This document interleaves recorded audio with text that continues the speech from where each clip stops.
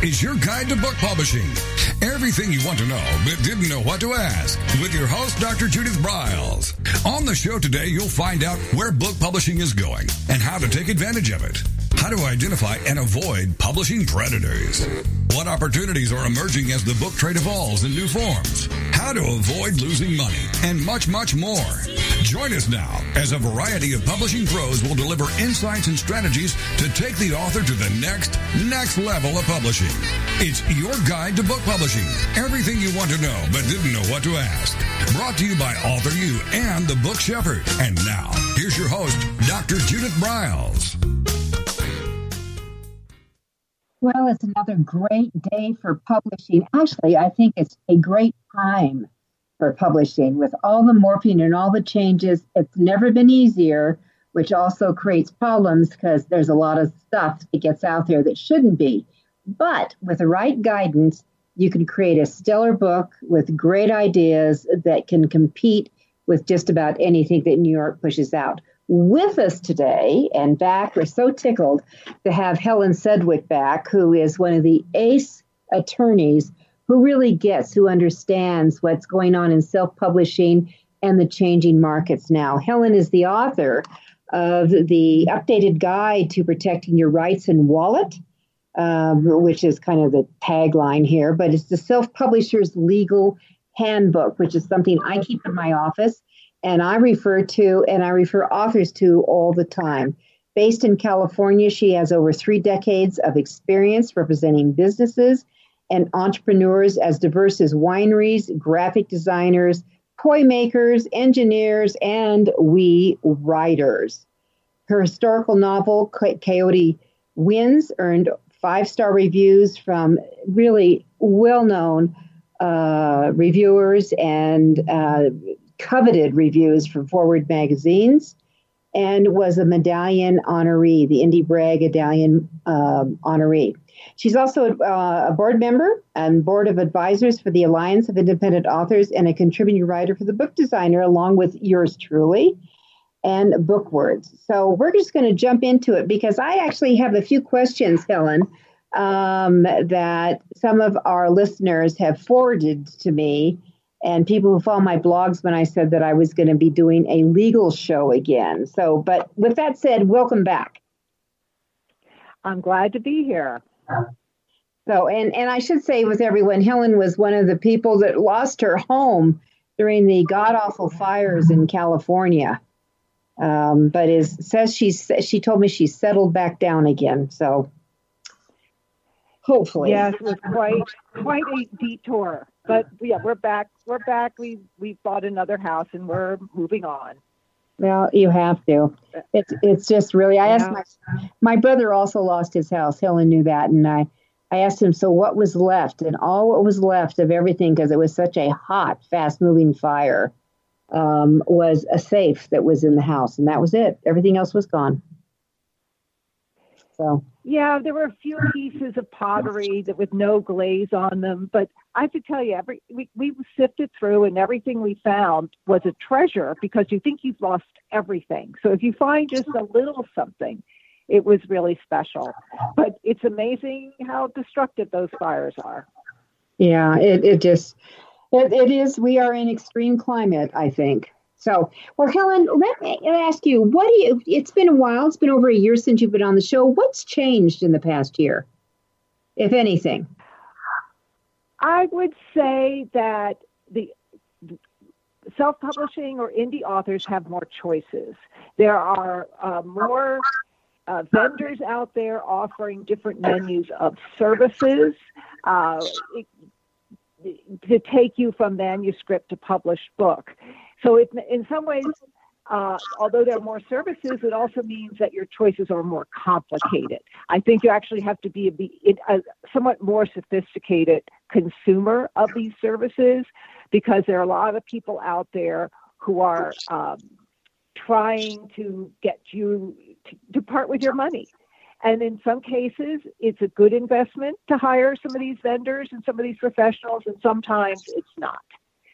So I would say in some ways it's easier for independent authors to publish, but you always have to be smart about who you're hiring and where you're spending your money.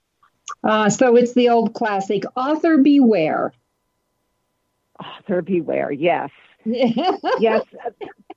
I think because authors are dreamers, yes, we tend sometimes to not be as analytical and as skeptical as we should be, because that's contrary to a dreamer's mentality.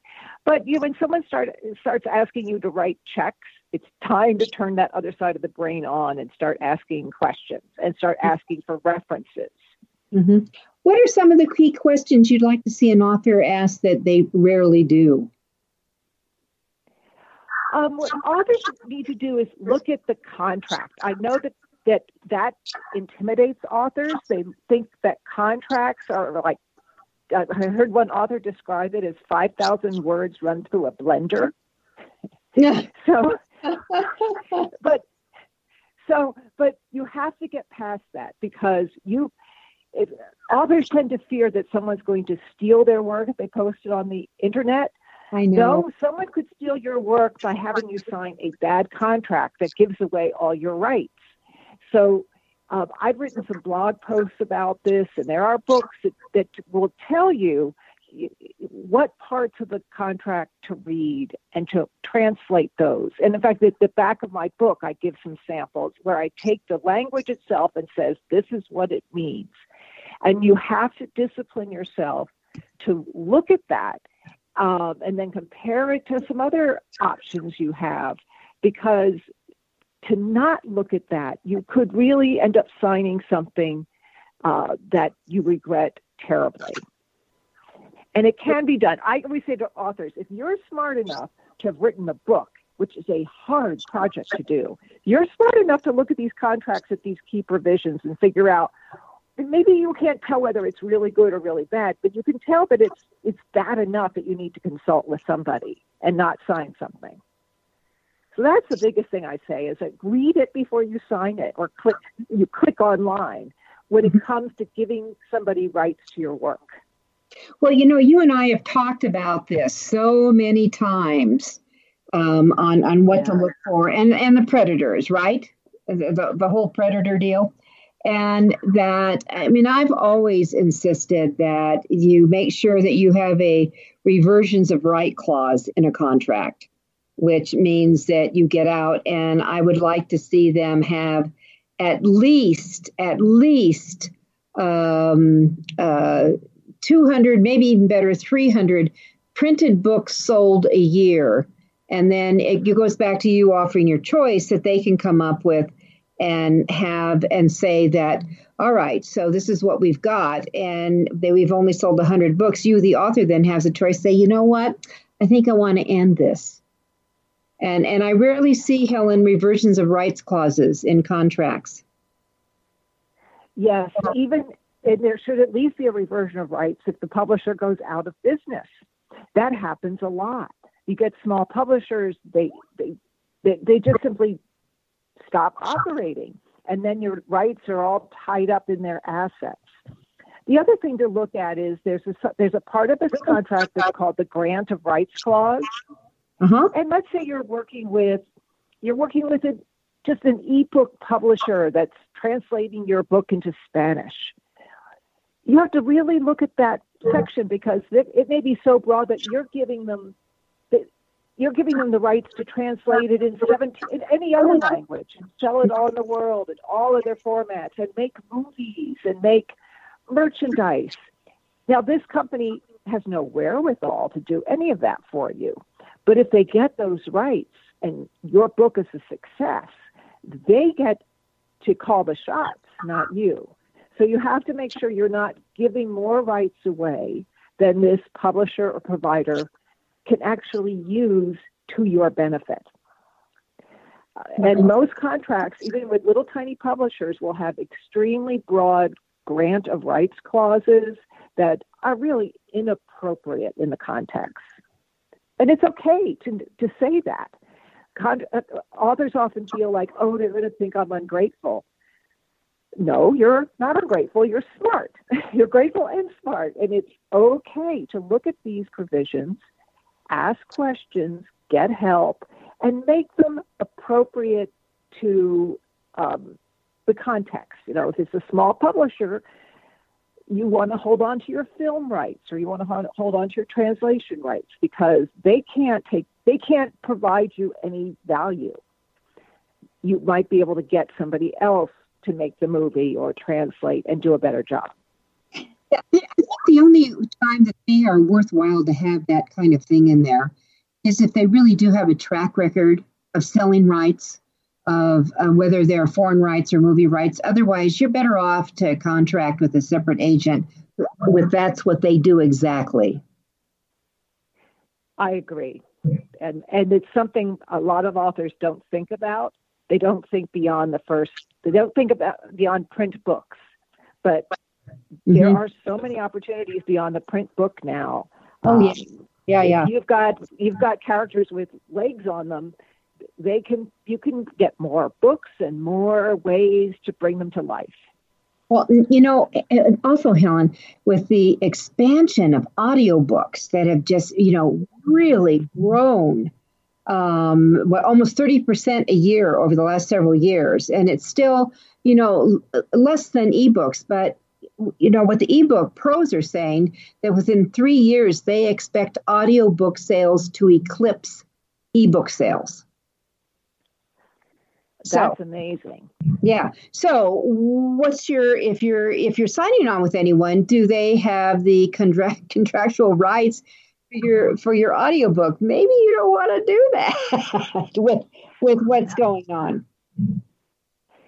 Yeah, if they don't have the experience of doing audiobooks and they don't have a track record, as you said, then hold on to those rights. And find somebody that does have that track record, or Perfect. Do it yourself. Yeah, exactly. All right, we're going to take our first break here. We're going to be back with Helen Sedwick, and I want to talk to her about some character use.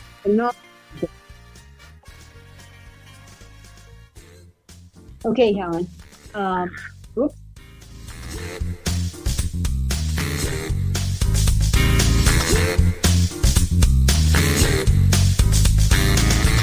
This is your guide to book publishing. Everything you want to know but didn't know what to ask. With your host, Dr. Judith Briles. And we'll be right back with more great information right after these.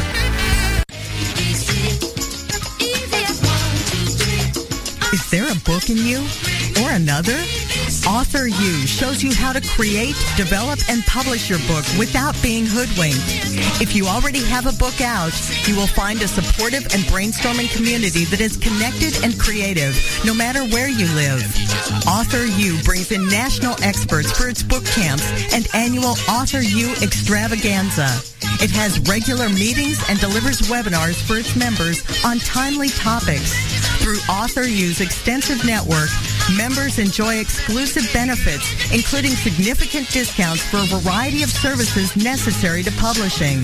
AuthorU is the premier authoring resource in the country, creating community, education, guidance, vision, and success for the serious author.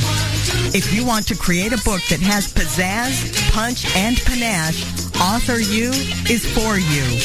Timely author and publishing tips and articles are posted on its social media platforms, and it is free. Discover AuthorU, where authors go to become seriously successful. Join AuthorU today at AuthorU.org. First impressions are everything in the world of book publishing. Whether your book is an ebook, a print version, or both, your book cover needs to pop, sizzle, and sparkle to immediately capture the attention of your audience. And your book's interior needs to be just as dynamic and reflect the professionalism your readers demand. Nick Sellinger of NZ Graphics has won numerous national and international book awards for his cover designs and interior layouts. With over 20 years of experience in graphic design, he knows what it takes to create award-winning books and the many promotional pieces that authors need, such as posters, banners, postcards, one-sheets, business cards, logos, and more. Visit ncgraphics.com and see what authors and publishers have to say about their award-winning books and how NZ Graphics can make your book the success it was meant to be. That's ncgraphics.com.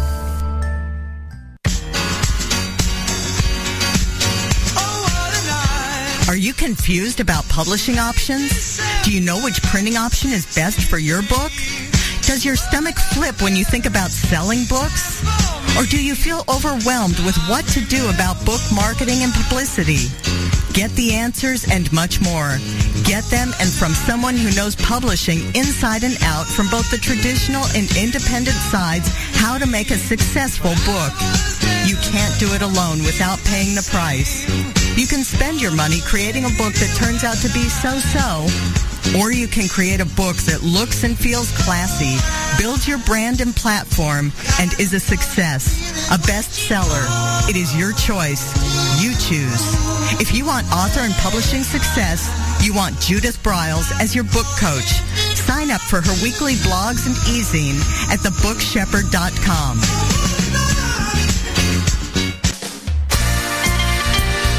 Welcome back to your guide to book publishing.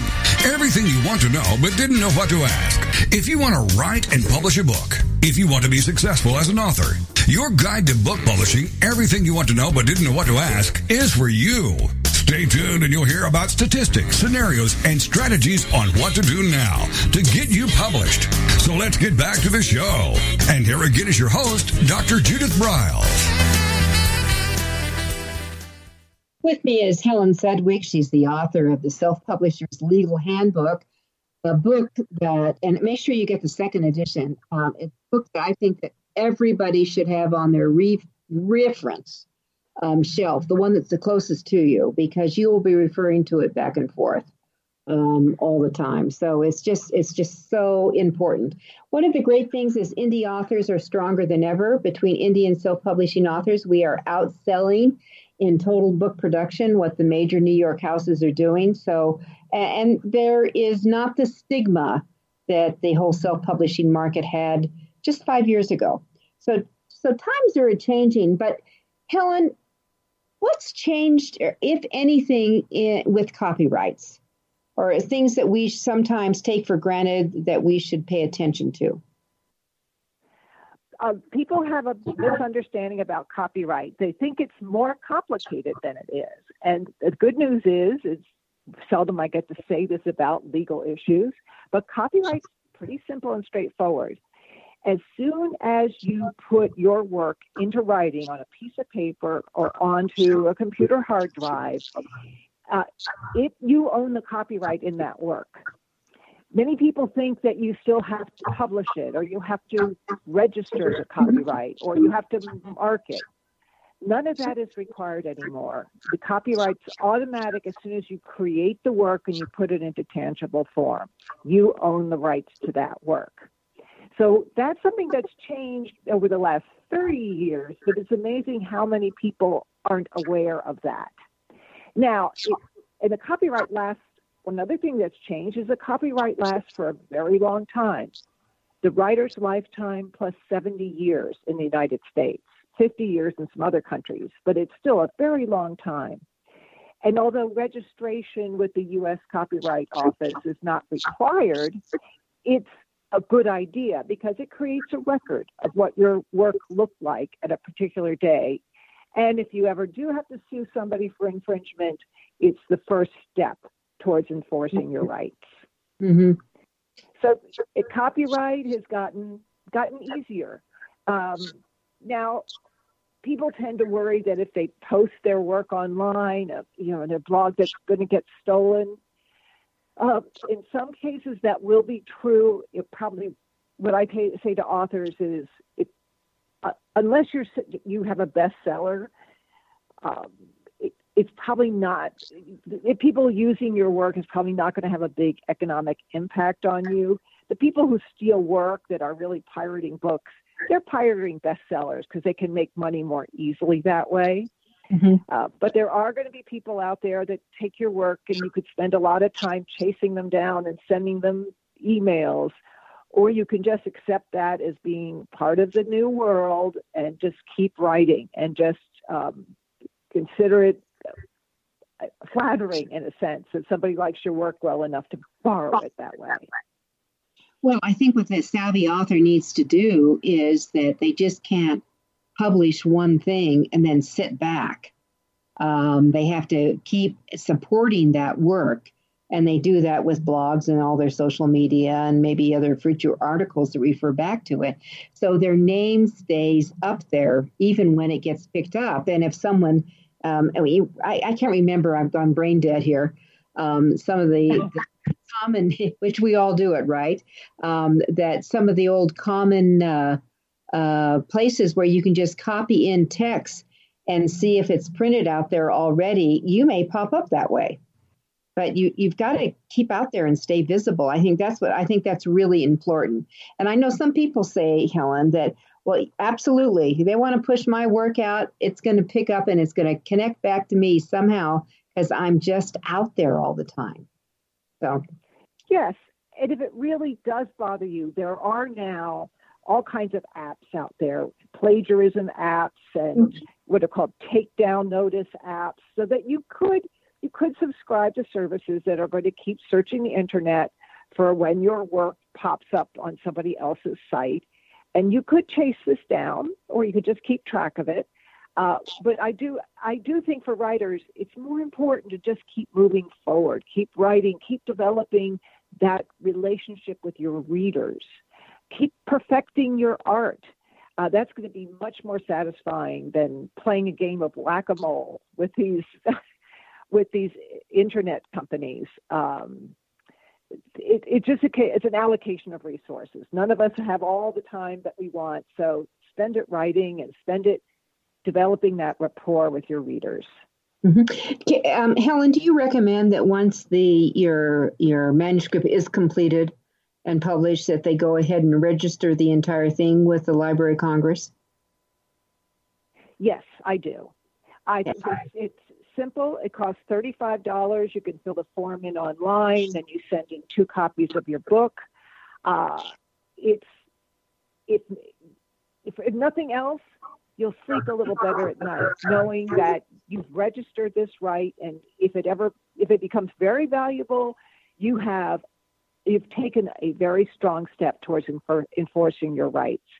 Plus, if you do it within 3 months following the first publication of your book, you'll be able to put in a claim to recover attorney's fees if you have to sue somebody. But even if you miss that 3-month deadline, it's still worth doing. It's a cheap investment. Yeah, and you're talking about attorney fees treble if you get it done. Isn't that correct? Say that again. You garbled a little bit. My understanding is that if you get it filed when you within that window, that if there is any infringement and you do pursue it and you are successful, that you can get as much as treble on attorney fees. You can recover a lot, and you can recover a lot without having to prove what your lost sales were, which is a very difficult thing to do. Just say what your sales would have been hypothetically. So it's absolutely worth it to do it within the first 3 months. But I don't want people to feel that they shouldn't do it if it's been 3 years.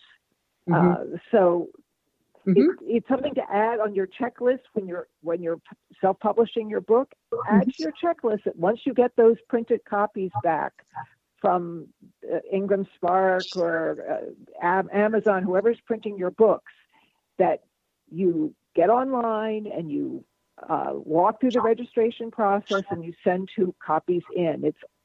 There are people who have blog posts out that will actually walk you through, and YouTube videos on how to register it, how to go through the form online. But it's pretty straightforward. Most people can do it pretty easily.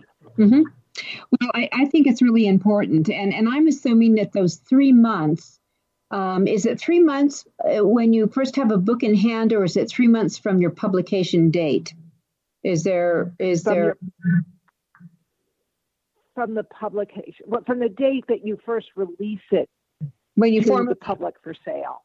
Okay, so formally the release date. Your release date. All right, so that's something you should all do. And I know I went through a Helen experience where actually I had taken back rights of one of my books from McGraw-Hill, and they continued to sell the book after they had said, the sales are done and we're done, which is what they used to do in the old days. And I had taken back the rights of it. And then I discovered later they continued to sell foreign rights to France and Belgium and Canada and other places, and it never gave me a nickel. Now, I could have gone after them, but that's when, time had elapsed and I couldn't prove what they had sold, what they had got. I mean, it would have been a nightmare for me. So I just tell everyone, don't deal with McGraw-Hill.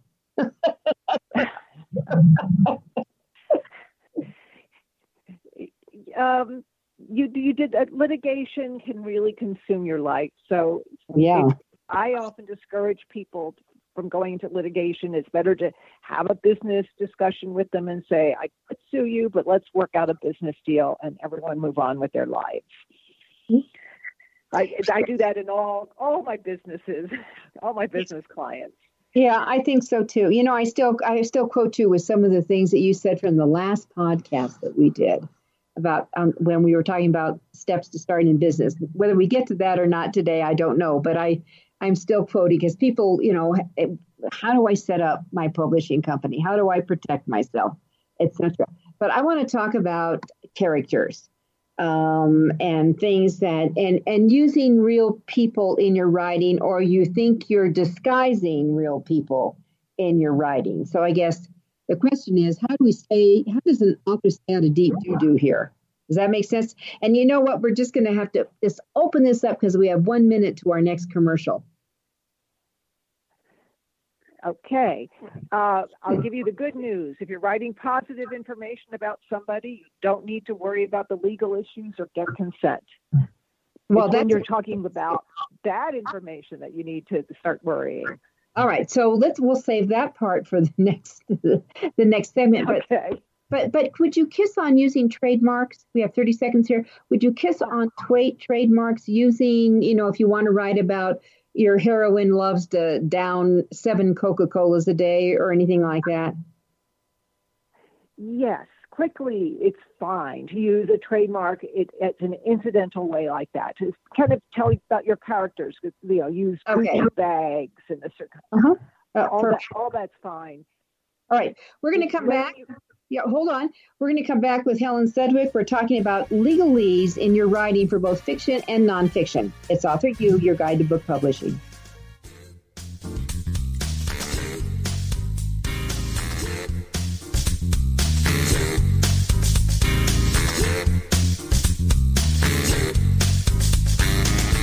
This is your guide to book publishing.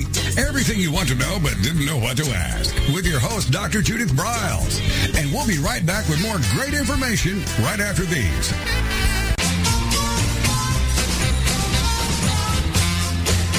Discover the power of you and your book at the Judith Briles Unplugged events. Each summer, Judith Briles Book Marketing Unplugged unfolds over 3 intensive days working with just Judith. You get publishing strategies, author and book platforms, book marketing panache and pizzazz, and authoring tools to take you and your book to rock star success. In the fall and winter, Judith Briles Speaking Unplugged includes Judith as your coach and mentor during 2 powerful days. You will learn how to structure a speech, how to create openings and closings, how to find gigs that pay you and sell your books, and you will get one-on-one coaching. Go to thebookshepherd.com and click on the events tab to learn how to participate at the next Unplugged Workshop event.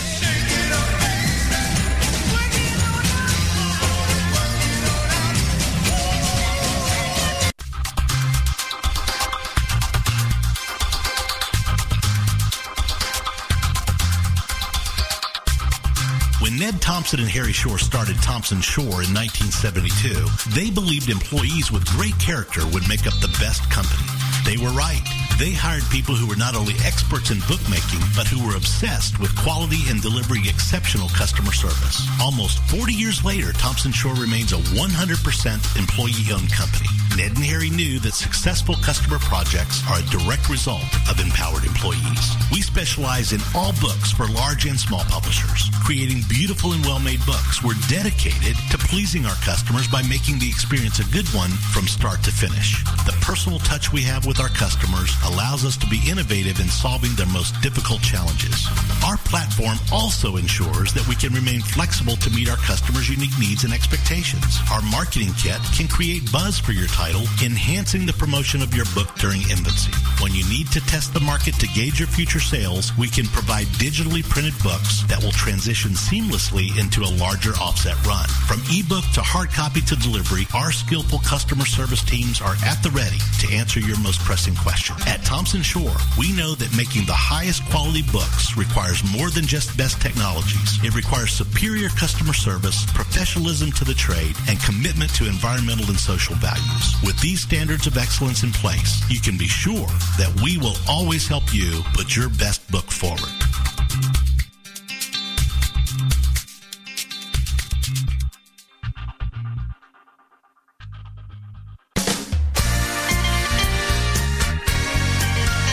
Welcome back to your guide to book publishing.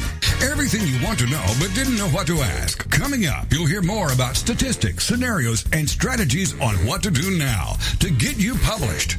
So let's get back to the show. And here again is your host, Dr. Judith Briles. Alrighty, so we are talking legal-related things. Helen has given us official approval. So Helen Sedwick, who is the one of our chief legal residents we go to. She is the author of the Self Publishing Legal Handbook, second edition. And again, I highly recommend you all get that. Just go to Amazon and click the magic button and get your copy. And this is one, by the way, I would recommend paper because that you're going to write in it because that's what we do. We were talking about trademarks very quickly, and basically what Helen was saying is you can do just about anything in your writing that supports the scene, etc. And I guess it would be good if, as long as it's not negative. Should we say that on that one too, Helen? Yes. Let me elaborate a little bit. Yes, I would agree. It's that if you're going to be doing something that's very negative about the trademark, like someone getting food poisoning from, let's say, a fast food restaurant, then I would make up a new name, okay? Because that will get their attention, even if it's in a work of fiction. The other thing is, don't make it appear as somehow your book is related to that product. That will also get their attention if you're kind of trying to piggyback on a product. But if it's an incidental mention that's part of developing your characters, showing their taste, their economic status, things like that, those are fine.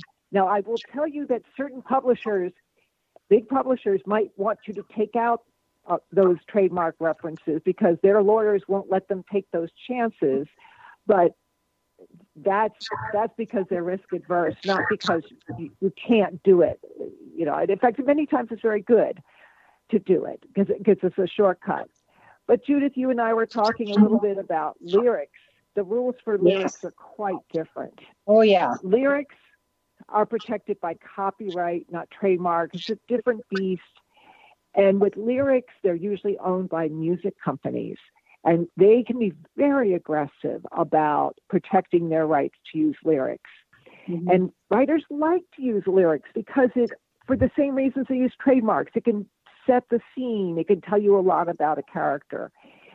Lyrics, it's perfectly fine to use the title, and you can use the name of the artist. But if you're going to be using the words of the lyrics, you need to, it would be prudent to get consent, permission. And I get this question so often that I actually have on my website a downloadable handouts, so like 30 pages long, that tell you when you need permission, how to get it, what to ask for, and it's called How to Use Memorable Lyrics Without Paying a Fortune or a Lawyer. So it's free on my website. I have the same thing for using images because it'd be too many details for you and I to go through now.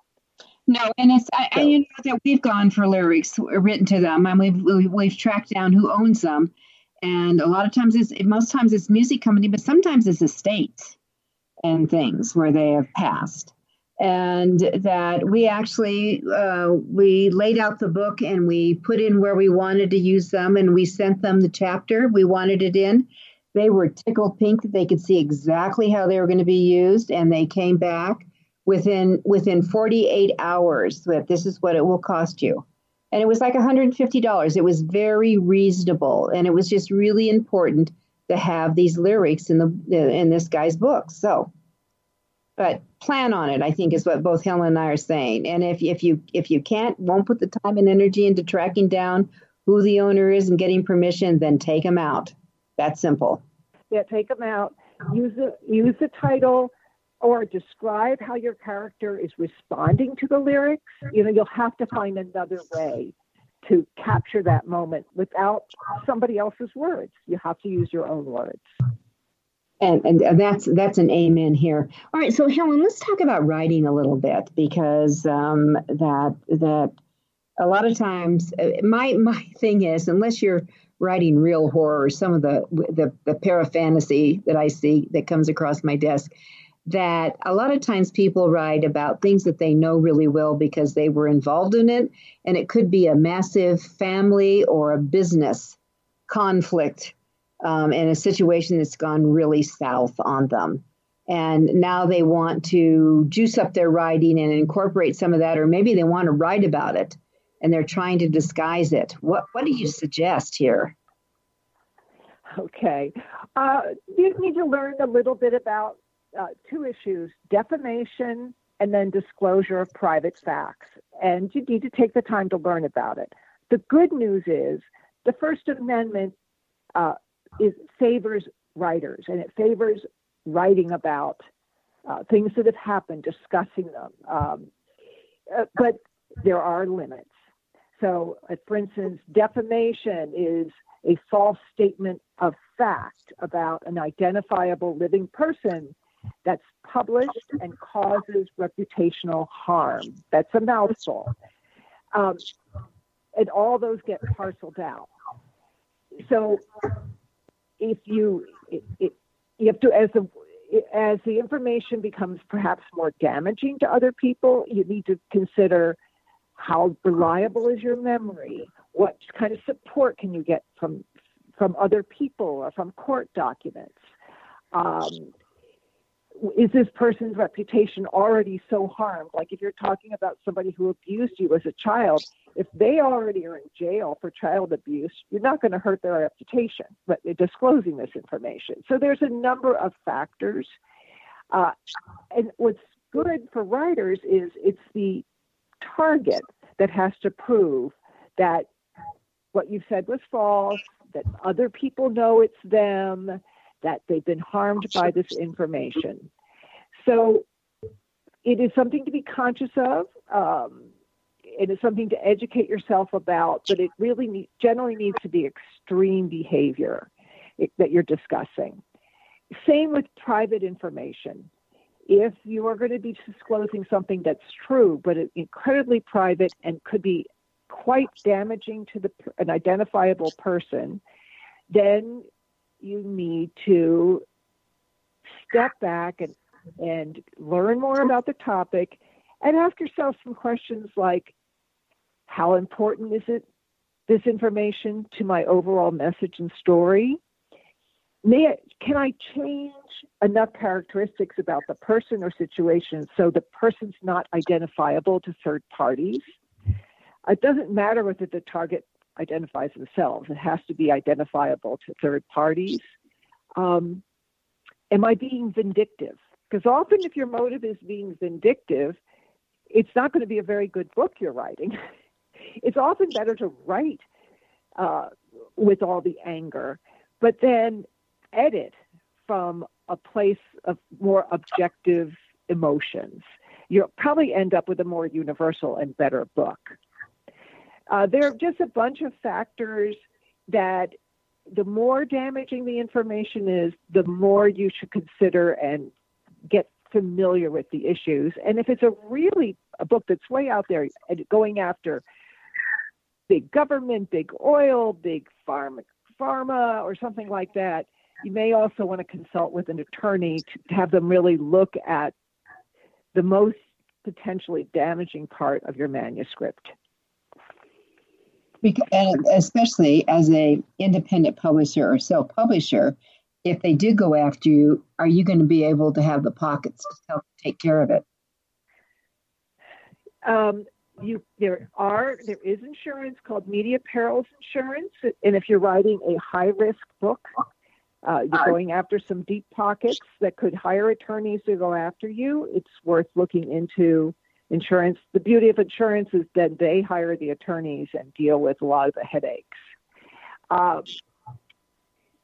It could be you have no money and so what? Someone sues you. Or it could be someone sues you and the book becomes a bestseller because of it. I mean, that does happen. That publishers, a lot of these things that come out of the White House, that should be potentially damaging. The publishers don't care if someone's going to threaten to sue them. It will just help them sell more books. So I guess what I'm doing the legal thing is like, it all depends. It's a favorite answer for attorneys. Mm-hmm.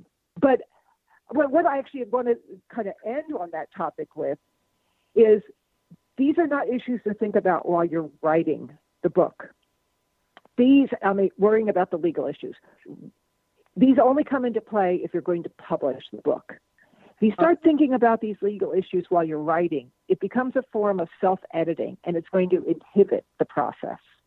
So put those aside while you're writing. And when you get through a few drafts and you're really seriously thinking about publishing, then you'll know what your story's about, and you'll be better able to look at your story and decide what risks you have to take for the story and what risks you can mediate by changing characteristics or maybe even editing things out. I especially encourage people who are survivors of abuse who are writing about that to put aside fear of legal issues, because often victims of abuse have already internalized this message that they're not allowed to talk about these things. Mm-hmm. And I don't want to add to that message that they're not allowed to talk about it. They are allowed to talk about it. But before you send it out to a publisher, let's take a look at it to make sure you reduce the risk as much as possible. I am actually working on one of those kind of books right now. So, I know exactly what you're talking about, and what happens if you write about these things and the parties are dead? Then you're good. You come back. Come back. You may speak ill of the dead. You may speak ill of the dead because defamation and privacy claims die with a person. This is your guide to book publishing. Everything you want to know but didn't know what to ask. With your host, Dr. Judith Briles. And we'll be right back with more great information right after these.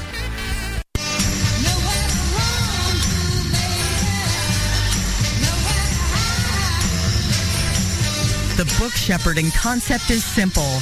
The publishing world is changing, and so must you. You need an experienced shepherd and guide to collaborate with you as you create, strategize, develop, publish, and achieve your publishing goals. Publishing is riddled with obstacles, sometimes nightmares for the author. You do not need more problems. You want solutions. Dr. Judith Briles will shepherd you through the maze and chaos.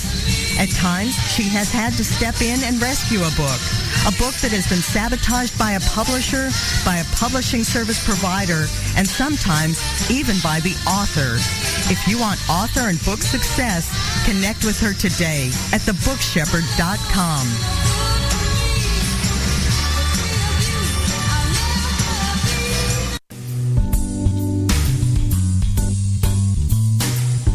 At Total Printing Systems, customer service is our priority. We are located in Southern Illinois. Our employees have an average of 18 years experience and know that customer relationships are important to our continued success. We have been a short-run book printer for nearly 40 years and always stay at the forefront of technology. Our niche is from 1 to 5,000 copies. Today, we offer digital, black and white, and 4-color high-speed inkjet printing, a cost-effective way to introduce color into your short-run titles. We, of course, offer traditional offset printing as well. Bindery is done in-house, from adhesive case binding to PUR perfect binding to mechanical binding of all types, including side sewing. We provide warehousing, kitting, distribution, inventory management, a new print-on-demand facility, streaming browser-based ebooks, and bookstore. Call us at 1-800-465-5200 for a quote on your next book project. You can also visit our website at www.tps1.com. Welcome back to your guide to book publishing. Everything you want to know but didn't know what to ask. If you want to write and publish a book, if you want to be successful as an author, your guide to book publishing, everything you want to know but didn't know what to ask, is for you. Stay tuned and you'll hear about statistics, scenarios, and strategies on what to do now to get you published. So let's get back to the show. And here again is your host, Dr. Judith Briles. With me is Helen Sedwick, and she is the author of the Self Publishing Legal Handbook, the second edition now. And off air, we were talking about the recent revelation about Jeff Bezos and the National Enquirer. And it really kind of segued from talking about public figures. And Helen, do you want to kiss on that a little bit? Because that's where the definition can come in. Yes, that's actually a classic case about invasion of privacy. That's another claim that authors need to worry about. If you're disclosing very private facts, like your intimate photos of an identifiable living person, that's highly offensive to a person of ordinary sensibilities, that can be a problem unless it's of public interest, which is a huge loophole. And of course, these smut papers are going to say that what Jeff Bezos does in his love life is of public interest. So they were actually probably completely fine in publishing those pictures, depending on how they were obtained. But their problem is they threatened him that they would publish them unless he said that the publication was not politically motivated. So that threat of, releasing these intimate photos unless he did something that they wanted, that I think, I'm not a judge in this and a criminal lawyer, but that sounds criminal to me. And I applaud him, for Jeff Bezos, for standing up to it and having the guts to call them on that threat. Yeah, I think it's kind of interesting, and I bet you there are a lot of celebrities that are jumping up and down in support because they get hit with this all the time. But it's what's coming out. It looks like it was, not saying I don't know if this is what broke up the marriage or what, but we've got three people involved here. But apparently it was the woman's brother who leaked it. I mean, that's more that's coming out now. So I think I would axe my relationship with my brother very quickly. With a brother like that, you don't need enemies. Boy, isn't that the truth? Right. Let's move off of Jeff. But so you're saying is that when you have family conflicts or you are privy to disasters in corporation, you need to tread lightly.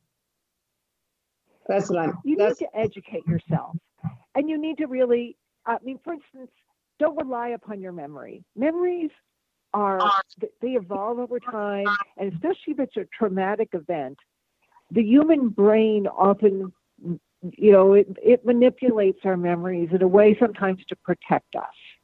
So you'll actually end up with a better book if you try and verify your memories, talk to other people, see what their memories of something is. You don't have to say you're writing a book. You're just trying to figure something out. And often I hear from writers when they release these books about family trauma or even abuse, they find that actually they get a lot more support from family members than they do get anger. there's going to be people in your family who are going to come forward and say, thank you. Thank you for having the guts for finally talking about this. Mm-hmm. Other people won't. That comes with the territory. But don't assume that everybody's going to turn on you. You may find support in unexpected places. I hear that from writers all the time, and the family members who were left out of the book are the ones who get angry. I've heard that more than once. I think that's true. Or they try to find, where it is. I do see situations. And again, one of the problems in America is if you get an attorney, if they're an ambulance chaser or whatever, anybody can sue. And that's where it gets dicey. So be careful, everybody. Yes, and if your target is an attorney who could just get him or herself in court and sue you, it's a risk. Mm-hmm. And it's just as I said, if before you publish, take a step back and think about those risks, or work with somebody, an attorney, editor who's sophisticated in this, and work through these risks and figure out which ones you want to take and which ones you really don't need to take, because that's what law is. A lot of times as a lawyer, I'm advising people about risks and being smart about risks. I would never tell somebody take no risks in business or in writing, because some risks you have to take, but just be smart about them. All right. So, Helen, in our few minutes we have left, let's kiss on. What are some of the most common mistakes you see authors continuing to make? Being afraid to look at contracts, going into collaborations without really talking through expectations with their collaborator. They just assume everything will be fine. That's like walking up to the altar and signing on with a spouse that you met 3 days before. So besides saying here, you should plan the divorce before you get married, what are a couple of things? A prenup. A literary prenup. Literary prenup. Yes, exactly. So what are some of the key things that should be in that prenup? How you're going to share the work, what your work styles are, what your strengths and weaknesses are, how you're going to share the profits, how you're going to share the expenses if you're going to be self-publishing, what your vision of it is. Are you going to write a slab dab bestseller, how to lose weight and make $1 million in 3 weeks? Or are you writing a literary classic? Because if you and your partner have different goals and visions in mind, and you haven't talked about that, you are going to run into problems. Just like any relationship, communication is key. There are checklists out there that kind of force you to talk about some of these topics that may be a little uncomfortable. Mm-hmm. What if one of you wants to quit? What if one of you dies? Can the other continue to do the work and take it the rest of the way? There's no right or wrong answer. It's just the question needs to be asked, and a discussion should be had, and then it should be written down. And I have blog posts that go through, I think, like 21 questions to ask yourselves if you're going into a collaboration that will help you walk you through some of these steps. Yeah, and I think it's just really important. And all of you are listening in.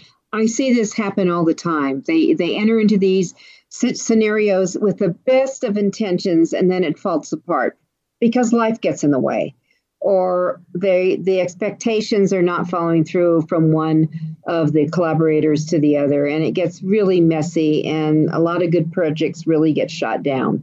Right. What are some of the other mistakes? Signing a bad contract, as I said,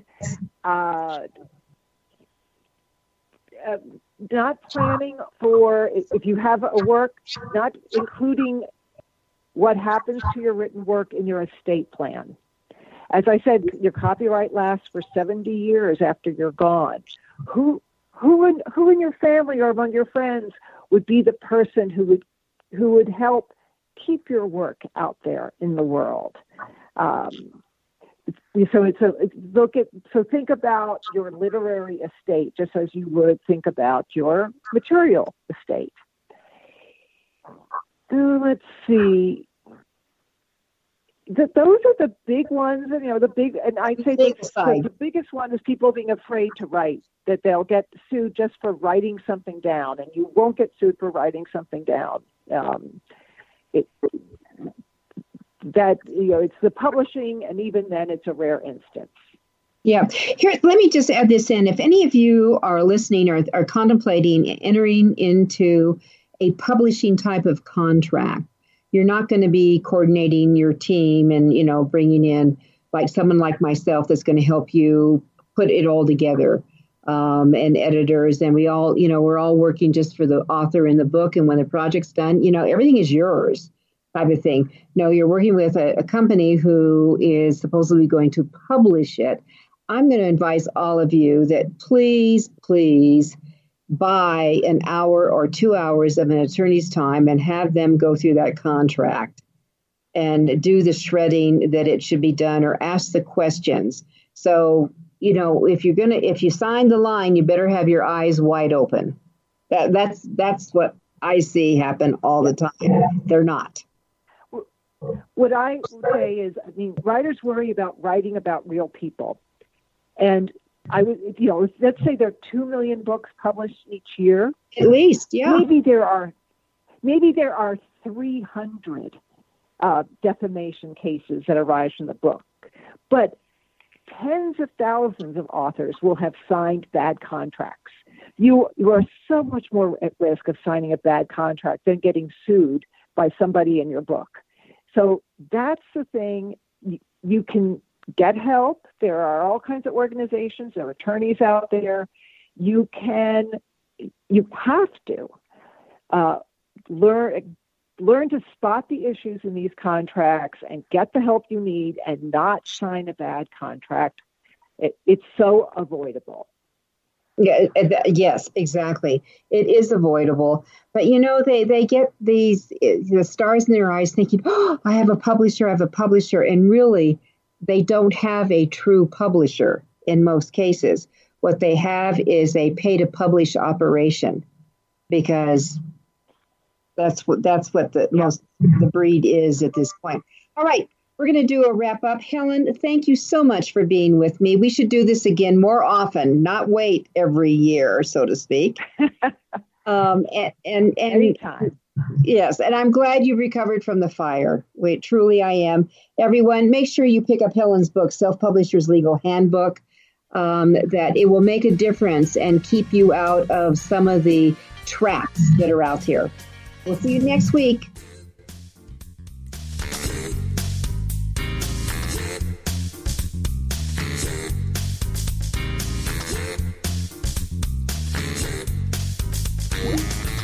Thank you for being a part of Your Guide to Book Publishing.